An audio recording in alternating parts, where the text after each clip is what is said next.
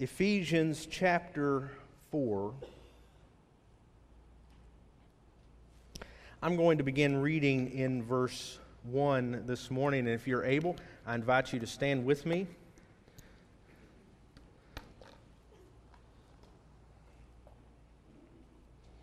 Ephesians chapter 4, beginning in verse 1. Paul writing here says, I, therefore, a prisoner for the Lord, urge you to walk in a manner worthy of the calling to which you have been called, with all humility and gentleness, with patience, bearing with one another in love, eager to maintain the unity of the Spirit in the bond of peace. There is one body and one Spirit, just as you were called to one hope that belongs to your call, one Lord, one faith, one baptism, one God and Father over all, of all, who is over all and through all and in all. But grace was given to each one of us according to the measure of Christ's gift. Therefore it says, when he ascended on high, he led a host of captives, and he gave gifts to men. In saying he ascended, what does it mean but that he also descended into the lower regions of the earth? He who descended is the one who also ascended far above all things in heaven, that he might fill all things. And he gave the apostles, the prophets, the evangelists, the shepherds, and teachers to equip the saints for the work of the ministry, for the building up of the body of Christ, until we all attain to the unity of the faith and of the knowledge of the Son of God, to mature manhood, to the measure of the stature of the fullness of Christ, so that we may no longer be children tossed to and fro by the waves and carried about by every wind of doctrine, by human cunning, by craftiness and deceitful schemes.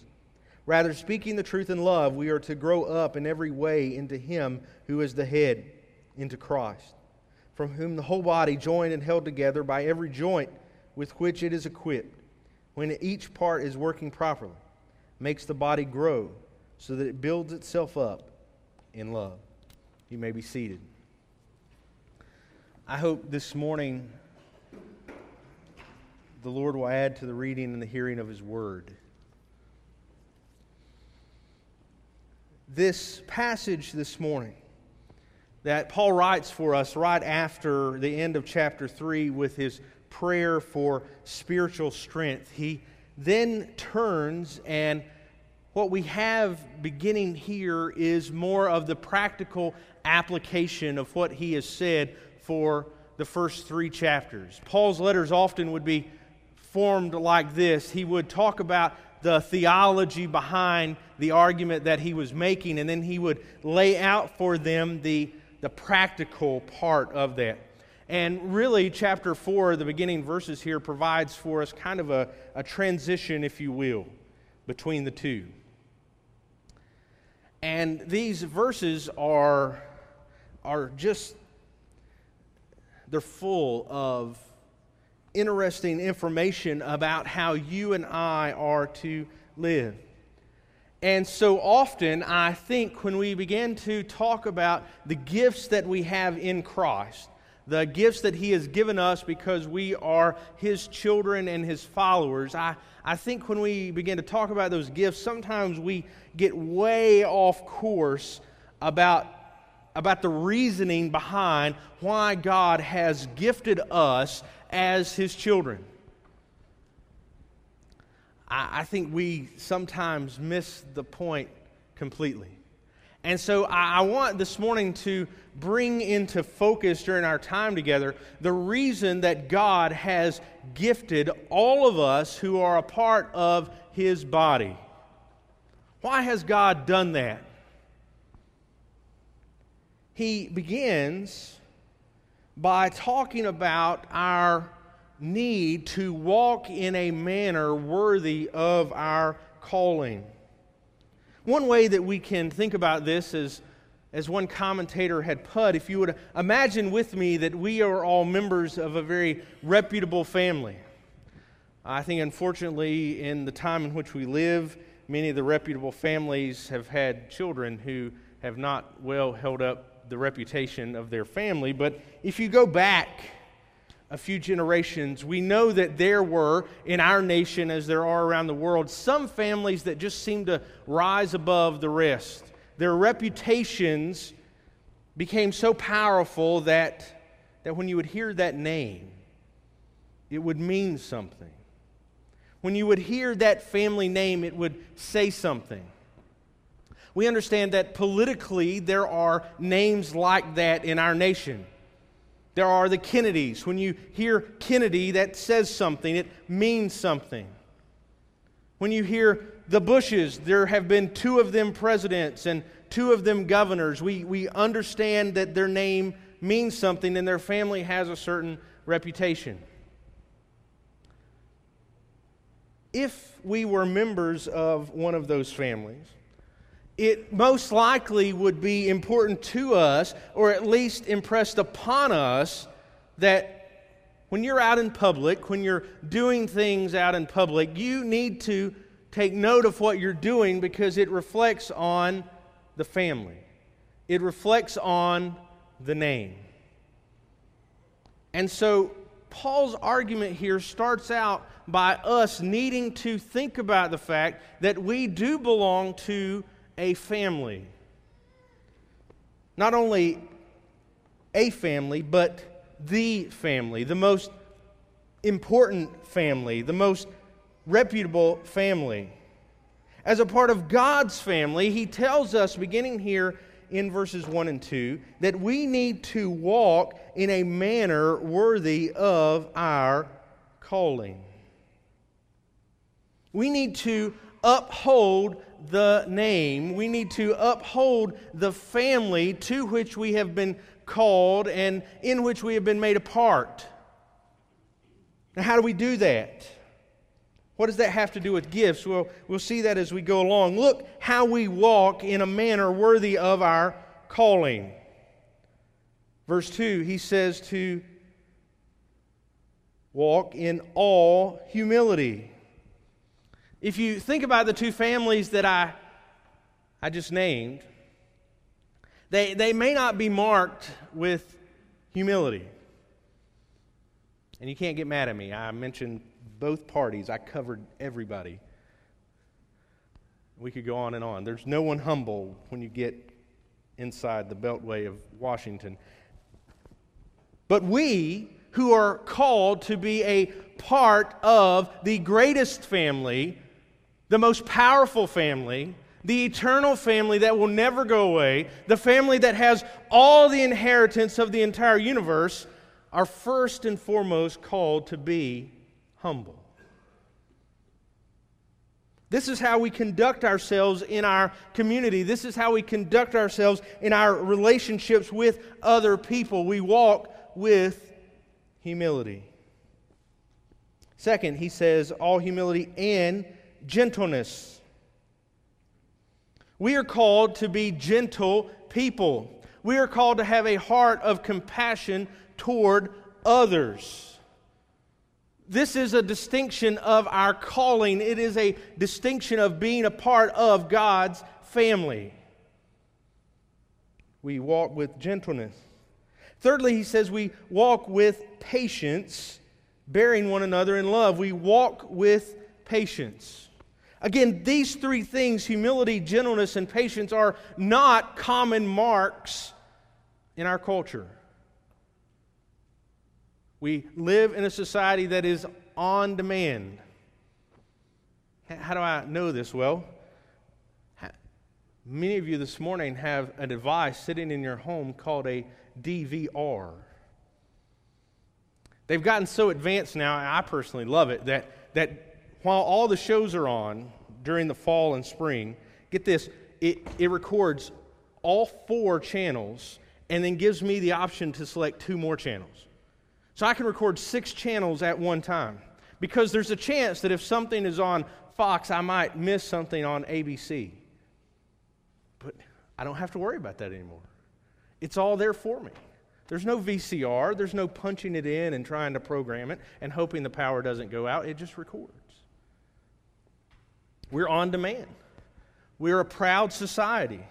We do not show gentleness, but rather we We have the mindset that it's all about us and all about us trying to get ahead in life. Not if we're going to walk worthy of our calling. What else does he say? Fourthly, he says, bearing with one another in love. How do we walk in a manner worthy of our calling? We bear with one another. The one another here is not just talking about people out there in the world. As a matter of fact, it's not talking about people out there in the world. It's talking about us. How do we demonstrate to other people that Christ is King and that He has made an impact in our life if we do not bear with one another in love? If we do not show love with each other? And yet that's called to be a mark. It's called to be a sign of what God has done in our life. How sad it is that we know so many churches that truly they don't love each other.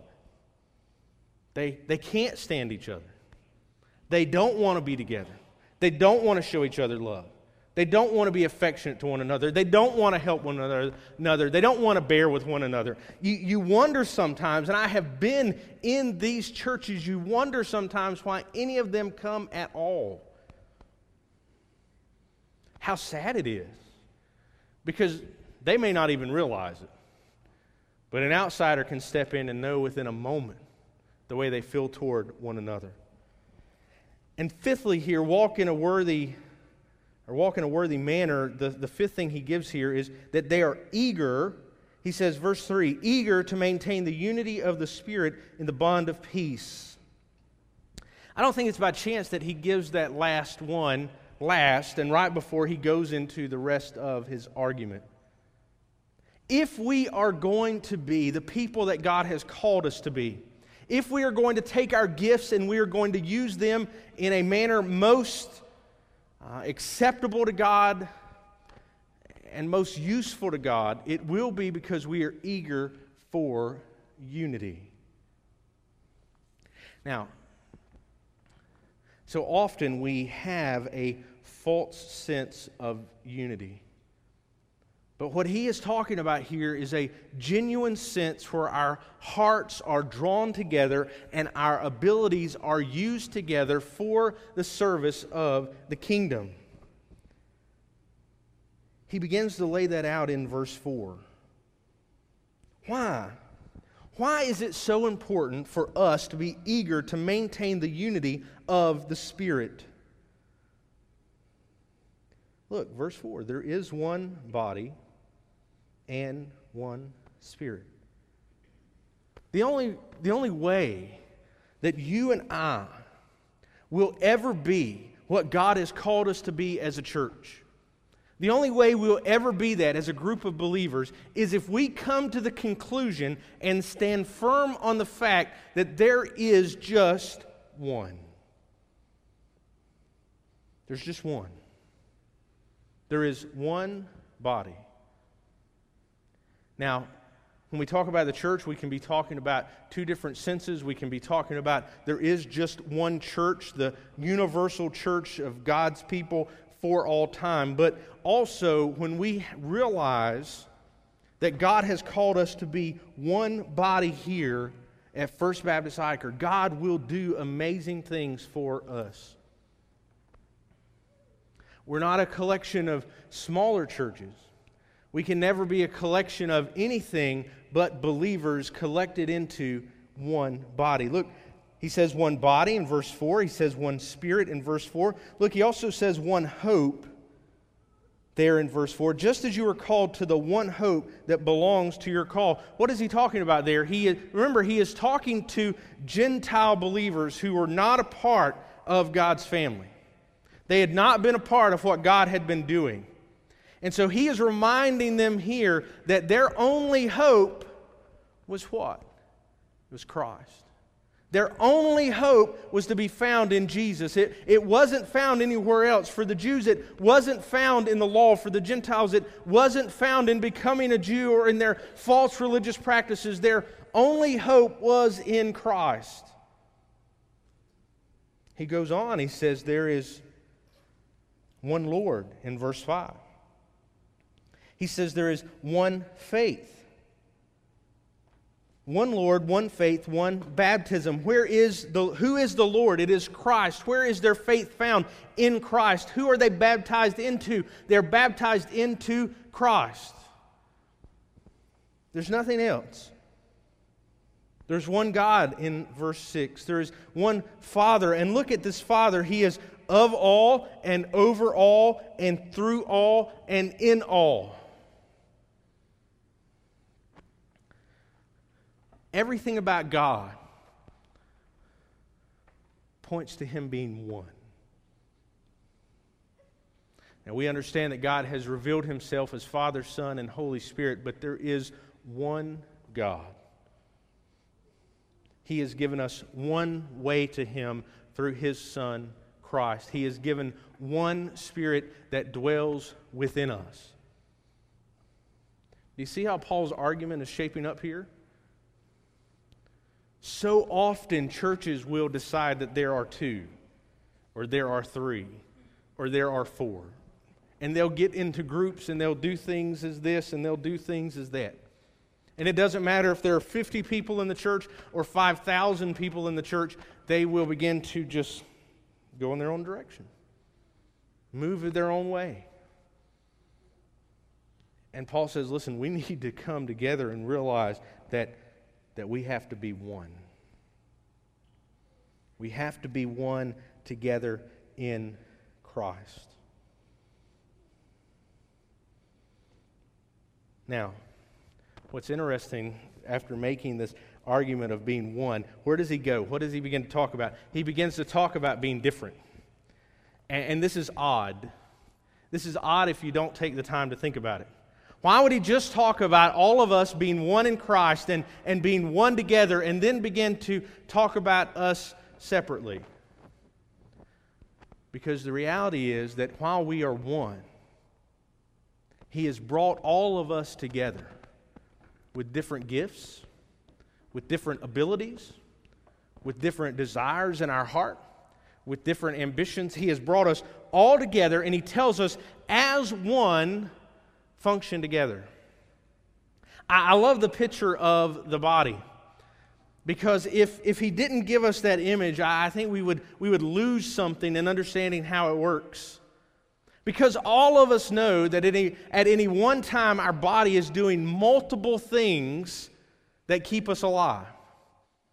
Like if right now the only thing that my body was thinking about is getting words to come out of my mouth, I would have some serious issues very quickly. I would be on the ground, which some of you would find funny, and, I've heard that I would be laughed at.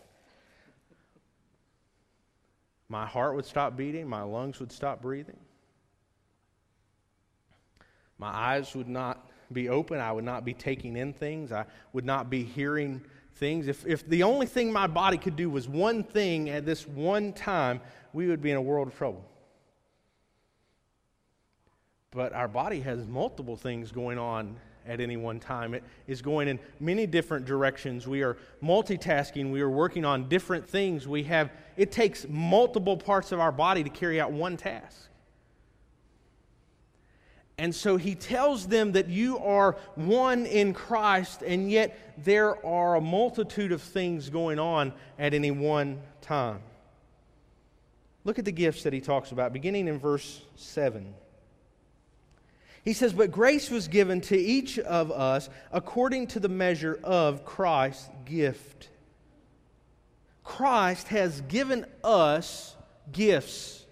He has given us first the gift of His grace, and by giving us His grace, He has enabled you and I to do a myriad of things for the kingdom. And the truth about it is that we do not function as a body of Christ if we function on half a body.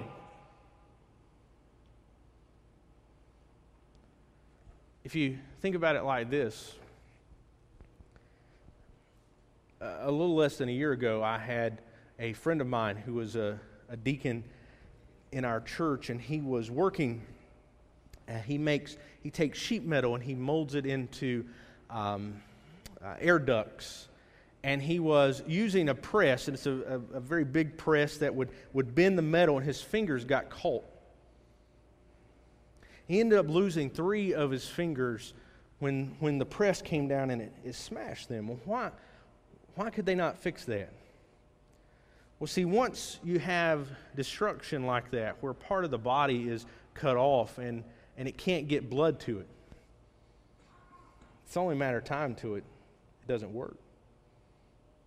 That's why folks who are diabetic, who have such circulation problems in their feet, will often lose a toe or their foot at some point. Why? Because there's no circulation. They can't heal when there's an injury. There's nothing there. If you and I do not become the part of the body that God has for us, if we are not molded into the body, where we become a part of the body that helps the body function, what happens? There's something that's not working, right? Like if you're supposed to be the arm and you're not being the arm, we got a problem. We don't have an arm anymore. How are we supposed to use the arm when it's not there? If you're supposed to be the eyes of the body and you decide, well, I'm going to take the day off. I'm going to take the week off or the year off. I'm not going to be the eyes anymore. Then how do we know where we're going? If you're the ears, how are we going to hear? He says in verse 7, we have been given gifts by God's grace. When He calls you to His family, He enables you to be a part of what He is doing with that body.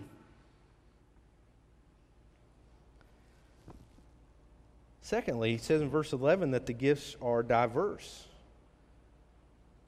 I'm skipping 8 through 10. If you look, Paul gives an aside there, and we'll look at it at some other time. Verse 11, and He gave the apostles, the prophets, the evangelists, the shepherds, the teachers. He gives a variety of gifts. You're not all gifted the same. Some of you may look at another person's gift and go, I wish I had that. Well, guess what? God didn't give you that gift. It's too bad. Why did He not do it? I don't know. Some of you can't sing. You are with me in that choir that should be silent. Okay, you can't sing. I'm sorry. Don't sing. We might not want to have our ears pierced like that. Trust me, you don't want me up here as one of the 4, unless my mic's turned off.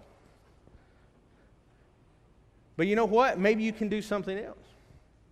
Some of you would be terrified to have to walk up here and do what some of those teenagers did today, which I don't think they even knew they were going to do beforehand, which is smooth. Okay, then stay off the stage. Sit in the back. But what has God gifted you to do? It's something. And if you look at your life and you say, God has gifted me to do nothing, then you're lost. Because God has gifted each one of His children with something.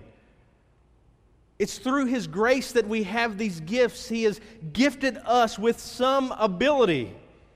Now, maybe your ability doesn't seem to be that important. Maybe you think, my gift is writing a card to someone who is hurting. That's not very important, right? Except it's the gift of encouragement. Maybe your gift is you're really good at cleaning up stuff. Not like messes when people fight, like you're really good at vacuuming floors. Okay. You're really good at just listening to somebody. All right. That gift, to me, is not less important than the ability to teach a Sunday school class or to give a Sunday morning sermon.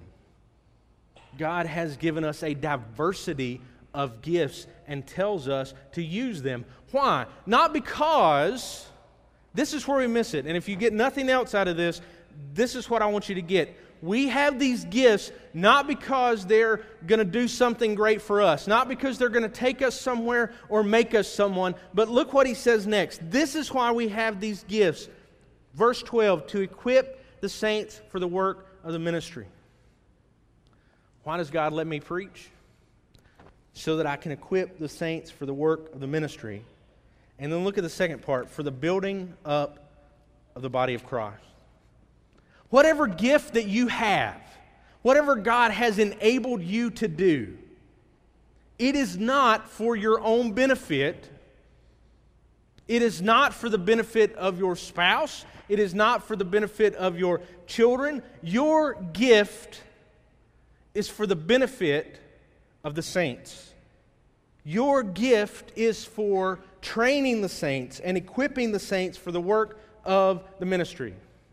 Now you may say that sounds like, I guess it sounds like communism, right? Communism is supposed to be all for the greater good. Well, your gift is for our benefit. That may not sound good to you. You may want to use it for your benefit. That's fine. You can answer to God about that on Judgment Day, because I'm not going to. Your gift on this side of the room is for the benefit of these people sitting over here. And the gifts that they have are for your benefit. And the gifts of the people here in the middle, they benefit everybody else. That is how we work in unity. That is how we function as a body. Go back to that mindset. My eyes see things, right? Now, some of you know apparently last week they didn't see that knife going through the watermelon very well. But normally, they see things that prevent me from hurting myself. Oh, look, there's a car pulled out in front of me. My eyes see it. My brain uses my foot to stop with the brake. My eyes didn't do that just to benefit themselves. Sure, my eyes didn't go through the windshield in the car wreck, but neither did the rest of me.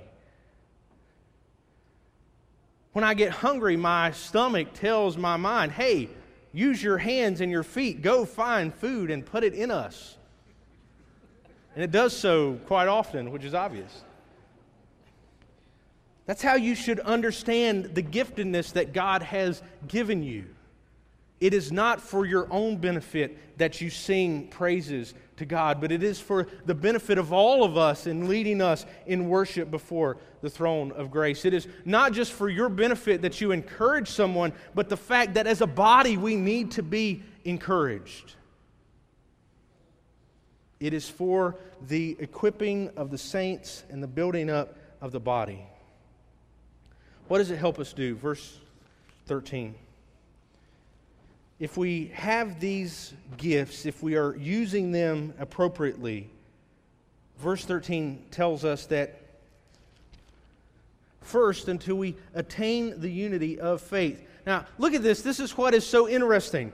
This is kind of how God works on most things. If God gives us gifts, we use them for the body, it draws us closer together, which causes us to use our gifts more. Do you see how this works? As God equips us, as God gives us gifts, we use them, they draw us together, and then we use them more. Because I think the reality is, for the most part, many people have more than one gift. It's not as if the only thing you have is encouraging people and you can do nothing else. But as we use our gifts and as we draw together, God gives us more. So we attain the unity of the faith and, look at this, and of the knowledge of the Son of God. When you exercise your gift for the body, people come to know Christ more. People come to understand who He is. If you have a gift of service and you serve people and you do so in Christ's name, what it does is give them the picture of what Christ has done. That He was a servant and He has called you to be a servant. When you exercise your gifts, people grow in their knowledge of God. He says thirdly there, to mature manhood. We mature when we use our gifts. We mature when the body is experiencing the gifts of the saints. He'll say later in verse 14 that we should no longer be children. Think about it. When the Bible talks about being children, it's what? It's coming to faith. He says we have to come like children, fully dependent on God. But as we grow, we put off the childish things and we mature in our faith. Friends, if you're not exercising the gifts that God has given you, that is a sign that you are not mature in your faith. It's the bottom line. Because exercising our gifts is a sign of maturity and it matures others. Fourthly, here he says, for the fullness of Christ. He says, to the measure of the stature of the fullness of Christ. If you think back to last week, back into chapter 3, verse 19, he says, to know the love of Christ that surpasses knowledge, that you may be filled with the fullness of God. He means that we begin to act like Christ. So he says for us that if we, as the body, are exercising our gifts, if we are growing in our faith, that we will begin to look and act like Christ. We begin to point people toward Christ.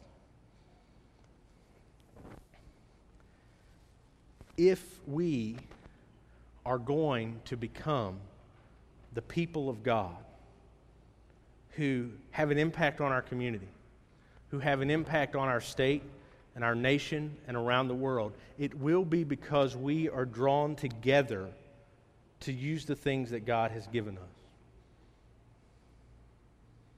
He closes out with this in verses 14 through 16. What happens when we exercise personally? Look, this is what's going to happen when we exercise our gifts. Verse 14, he says it'll help us to grow up. He says so that we're no longer like children. He says next that we're tossed to and fro by the waves and carried about by every wind of doctrine. In other words, we'll stop being fickle with what we believe.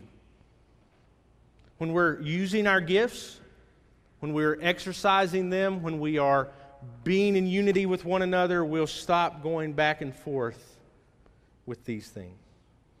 Into verse 14, he says it'll prevent deceit. He says by human cunning, by craftiness and deceitful schemes, those things will be gone. Verse 15, we will begin to speak the truth in love.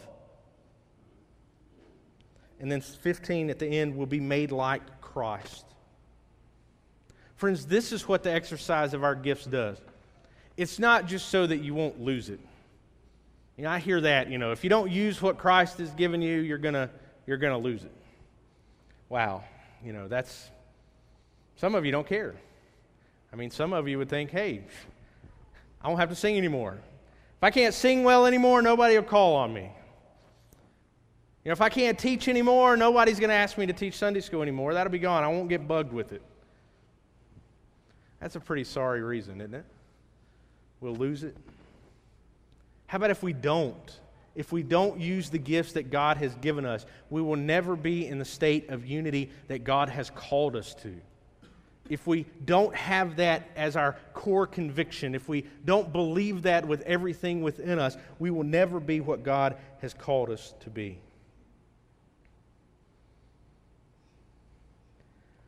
We exercise these gifts because God has given us His grace and shown them to us, and they make us one together. And he closes with this, if you look in verse 16.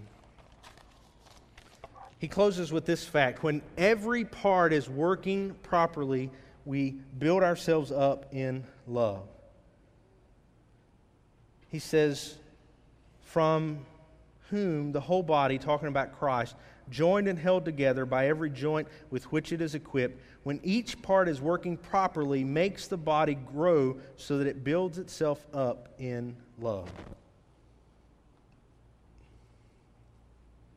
The church builds itself up when the gifts that God has given us are working together. When Christ, who is our head, has joined us together, joint by joint, part by part, the body builds itself up in love. See, this is where we miss it so often. We think, well, if we start this program, or if we do this event, or if we have this going on, that will surely do it. That will surely build our body up. If we have this Bible study, if we read this book, that will build us up. He says, if you want to be built up, it comes from the body being unified together. It comes from us functioning as one. God has brought all of us together. He has given us all that we need. He has given us every resource, whether it be financial, whether it be personnel. He has given us everything that we need. So we work together, and that builds us up. My friends, this morning, we've got to work together. I don't want to say come together, because we are together. But now our goal has to be to work together. Our goal has to be to exercise our gifts. Some of you are sitting on the sidelines and not doing that. Some of you are not applying the gifts that God has given you. And the question is, why? Yes, it might be hard. It might consume time. It might take effort. But God has gifted you so that you can work for His body. So often we easily will put our efforts in a million different places. But God has called us to bring our giftedness here and to work together. Not for ourselves, not for our reputation, not for our name, but for His kingdom. For His kingdom that will never end and His glory that will shine forever. We are called to come together, to be gifted together, and to be unified. Will you bow your heads with me as we pray?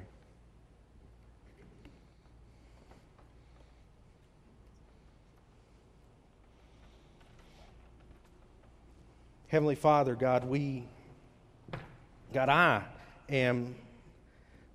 I'm beyond grateful. God, that I can serve a church where you have gifted so many with so much. God, our resources are never ending. God, your grace is abundantly sufficient.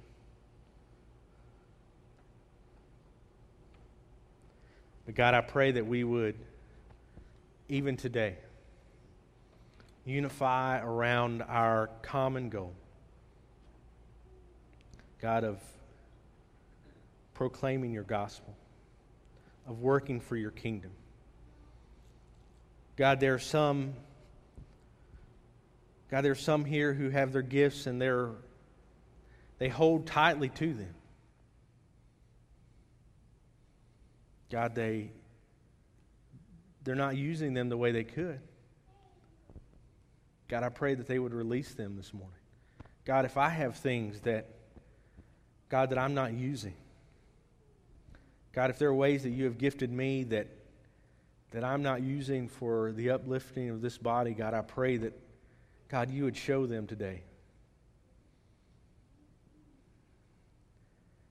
God, that we would all use our giftedness to build up your body, to equip your saints for ministry.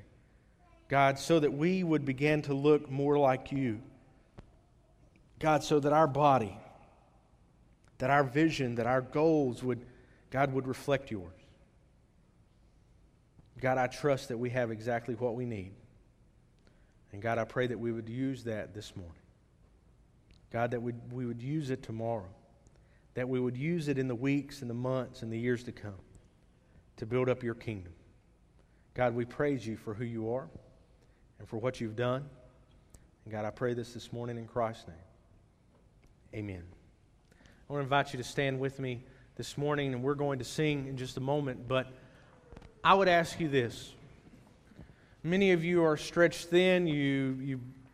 You spend an abundance of time working here and for the ministries of our church. But regardless of the time that you spend or the things that you do, I would ask you this morning, if God has gifted you with something that you know our body is lacking, that He's gifted you with something that you know He's called you to serve here, Would you commit to Him this morning? Not to me, not to the people around you. Would you commit to Him that you're going to use the gifts that you've been given for the upbuilding of His kingdom as we sing?